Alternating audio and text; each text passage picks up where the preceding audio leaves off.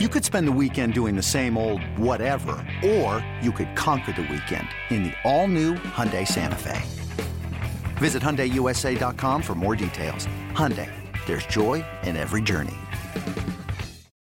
When you need mealtime inspiration, it's worth shopping Kroger, where you'll find over 30,000 mouth-watering choices that excite your inner foodie. And no matter what tasty choice you make, you'll enjoy our everyday low prices, plus extra ways to save, like digital coupons worth over $600 each week. You can also save up to $1 off per gallon at the pump with fuel points. More savings and more inspiring flavors make shopping Kroger worth it every time. Kroger, fresh for everyone. Fuel restrictions apply. This podcast is gold. Basketball gold. You're tuned into the best Cleveland Cavaliers podcast in all the land. Basketball gold. Hosted by Mike Fratello and Jeff Phelps. Hi, everybody. Welcome to Basketball Gold with Fratello and Phelps. I'm the Phelps part of that. Jeff Phelps. He is the Fratello part of that. NBA head coach, NBA color analyst, Mike Fratello. Good morning, sir. How are you? Good morning. Go USA. Just so everybody knows, yeah, we're doing this right before the USA takes on Netherlands in the World Cup. Mike wanted to make sure we got it done so that he could sit in front of the television, wave his flag, drink his coffee, and be good to go. I have my flag ready to wrap around me, sitting on the couch, have my coffee next to me right here, and we're ready to go. Apparently, the Netherlands has a flu little outbreak on their team. Whether that comes into play, who knows?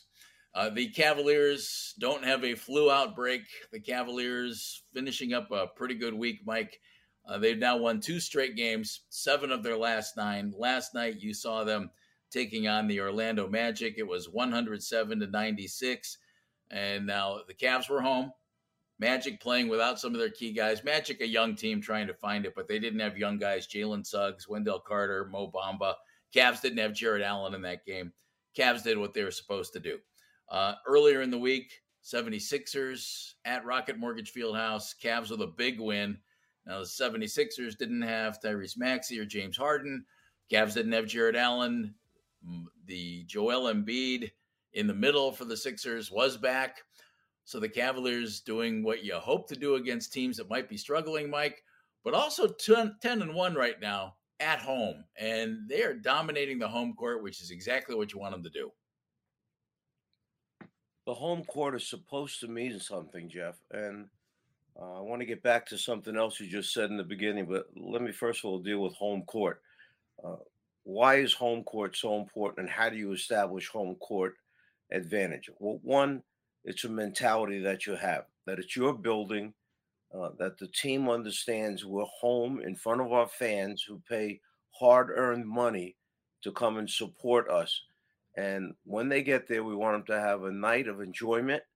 That's partially the responsibility of the building, what it provides for them, the entertainment during timeouts to make the timeouts go by quickly so that the game seems like that 48-minute NBA game goes by quickly.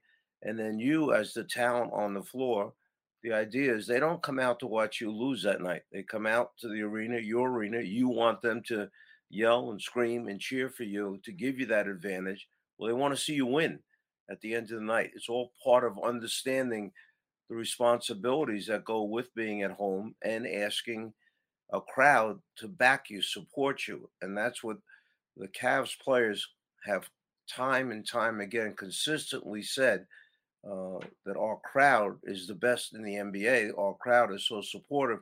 We feel it. We appreciate it. Every coach has a formula for success during an NBA season. And what that formula might be, every coach handles individually. You have to know your team, understand your team. And when you set goals, whether it's a mini goal or whether it's meaning short-term goal, or if it's a long-term goal, you have to be realistic. I think if you set goals that are not realistic for a team, players are too smart. They understand. They sit there and look at it and they go, that's not realistic for this team. Or they sit there and say, whew, that's a lofty goal, but we could get that done.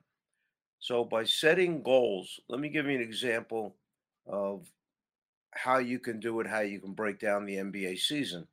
You have 41 home games, 41 away games.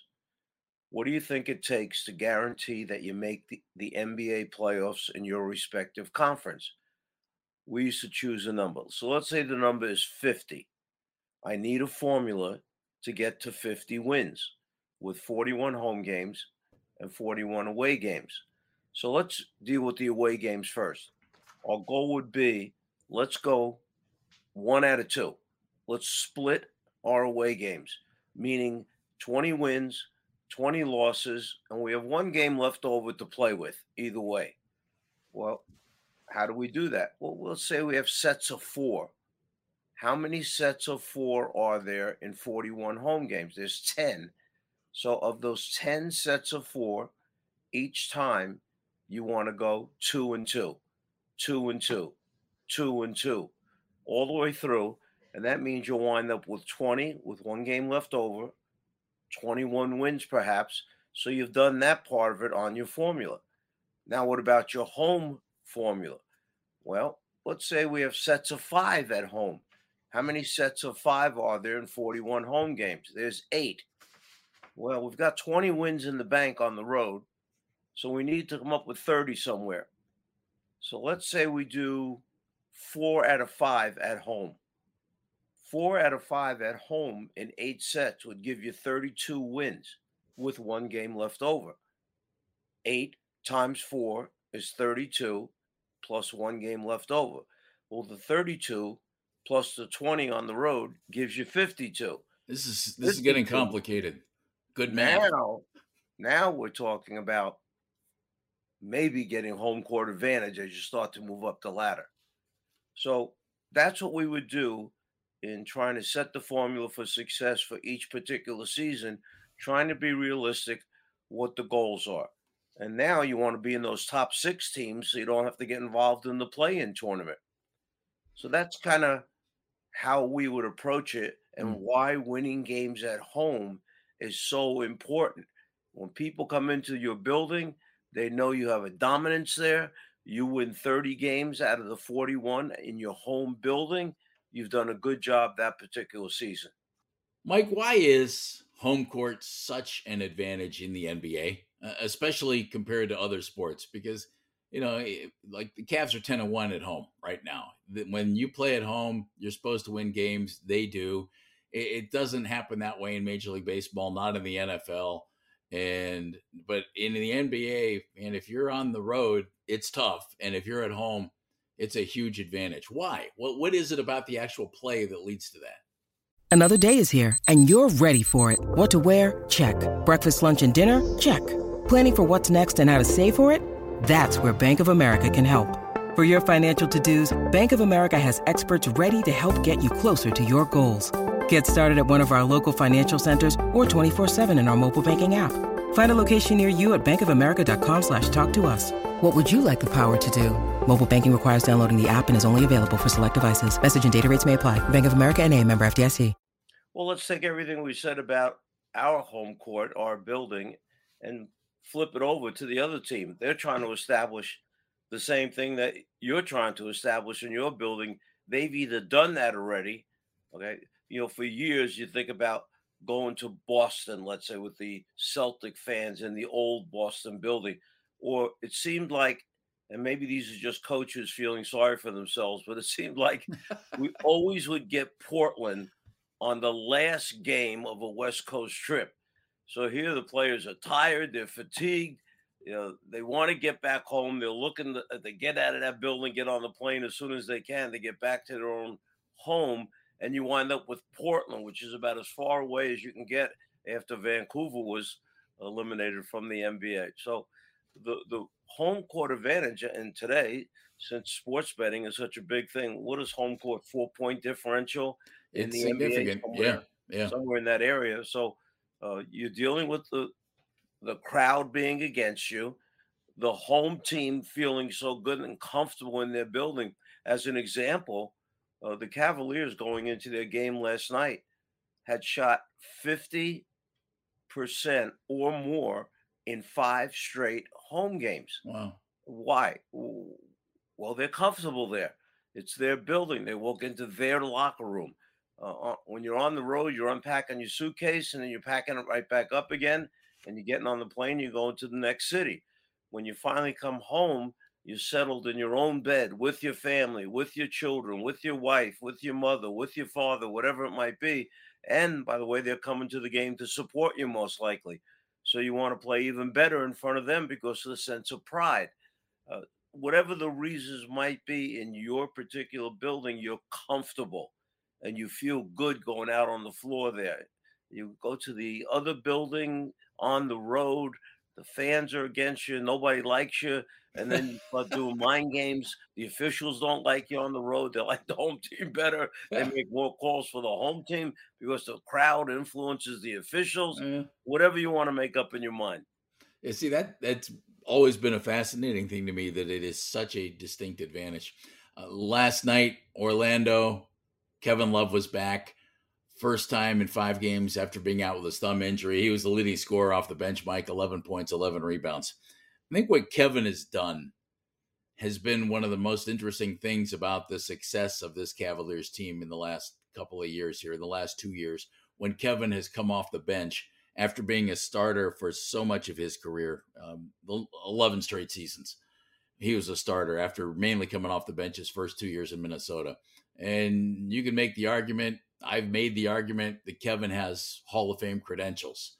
And here's a guy who thought, and along with JB Bickerstaff, who went to him and said, hey, this works a little bit better for us. As a team, this is the way this might work best. And Kevin said, yep. And he's come off the bench and been very effective, Mike.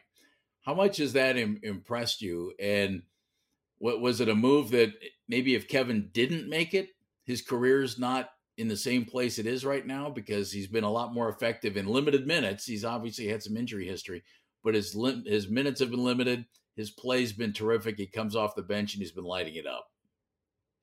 Listen, you and I understand this, that, throughout his career now, Kevin has barely made enough money to pay his electricity bills. So, having said that, he's going to have to write a book after his NBA career is over. But the book's title is going to be Then and Now. And this is a different Kevin Love than came into the NBA, where he did start coming off the bench his first couple seasons in the league. This is a guy who experienced being an all-star in Minnesota, but didn't taste success. So what was that like for him as a guy with great pride, a guy who likes to compete, a guy who statistically was putting up numbers, yet he couldn't talk about W's with other NBA players in the same vein as they were competing for an NBA championship. And then he is moved and has an opportunity in a new place. And whatever he was when he was in Minnesota, whatever he had accomplished there, didn't mean anything, because now he was coming in and had to fit in with a LeBron James, with a Kyrie Irving. And the management team at that time, front office, ownership, had felt that with those pieces, if they all did their respective jobs and did it the way the coach, who they had to eventually decide who was the right guy to be their coach, when that was made, that they had enough pieces and surrounding complementary pieces to give them a chance to win an NBA championship, which they accomplished. And it took a lot of sacrifice, particularly from Kevin, who after his seasons in Minnesota, after averaging the numbers that he did, after making the All-Star team 5 times, whatever it was that he was there, he had to sacrifice a lot of that, understanding that you've got 2 ball-dominant guys that you're playing with. But he was smart enough when he looked around to probably figure out, you know what, these 2 ball-dominant guys will give it up, and we could win a lot of games with them. We have a real legit chance of winning the whole thing. He was the guy who definitely had to change the way that his game was to make it work here in Cleveland when he was starting with LeBron and Kyrie, right? There's no question he was the guy. Yep. So it turned out to be a smash hit for everybody in the end. The 3 of them, Kyrie, LeBron, and Kevin, all got an NBA championship. It all goes on their resume. And then, ironically, 2 out of the 3 moved on, from Cleveland. And at that point, when they left, if you're being honest with yourself, how many people said they're going to get rid of Kevin Love? They're going Most to trade. everybody. Yeah, most They're going to everybody. trade him. They're going to see what they can get for him because Kevin alone, number one, may not be enough to do it to go back and be the same level team, caliber team that they were. Number two, Kevin may not want to endure that by himself going through the building process. But what they did is surprised a lot of people is they secured him for the next 4 years. Talk about he's going to be gone. They're going to trade him, whatever. No, they secured him, locked him in, made him the face of the franchise for this rebuilding process. And they said, we're going to build around this guy. And that's what they've done. And it's been very successful. And I see Kevin at maybe the happiest point in his basketball lifetime, basketball career, where he plays with a zest, he plays with joy, and he gives what he can in his role, and he is doing it so well. Mike, do you like Kevin in this role? And do you think it's a role that at his age, he's 34 years old, that he can continue to play for a couple of more years if he wants to go? That all depends on how he takes care of his body, obviously, at his age, and if he can avoid the serious injury bug that gets so many players when they get a little bit older. But I think it's a perfect spot for him right now because when you're putting someone in the game as a coach, you can put them in sooner or you can put them in later, depending on how the first group is going out on the floor. If those five guys are functioning well together, if they're playing defense, if they're passing the ball, if they're making shots, why touch them at a certain? Let them roll for a little bit. If they're struggling, you need somebody to come in and change. You need a shot to be made. Let's go get the sharpshooter, bring him in off the bench, and see that guy not only can make shots for you, but he's a very willing and good passer. He can rebound the ball for you to get you going on transition buckets. So it's a perfect place to have him. And then, most importantly, at the end of a game, and I know people would worry about defense, but nowadays there's so much switching going on. If you feel he can do his job at the defensive end at the end of a game, he'll get you a rebound when you need a rebound. And if he's fouled, he'll make his free throws at the end of a game. And he's had a lot of experience in end of game situations. So he's perfect to either leave on the floor or bring back on the floor those last 2 or 3 minutes.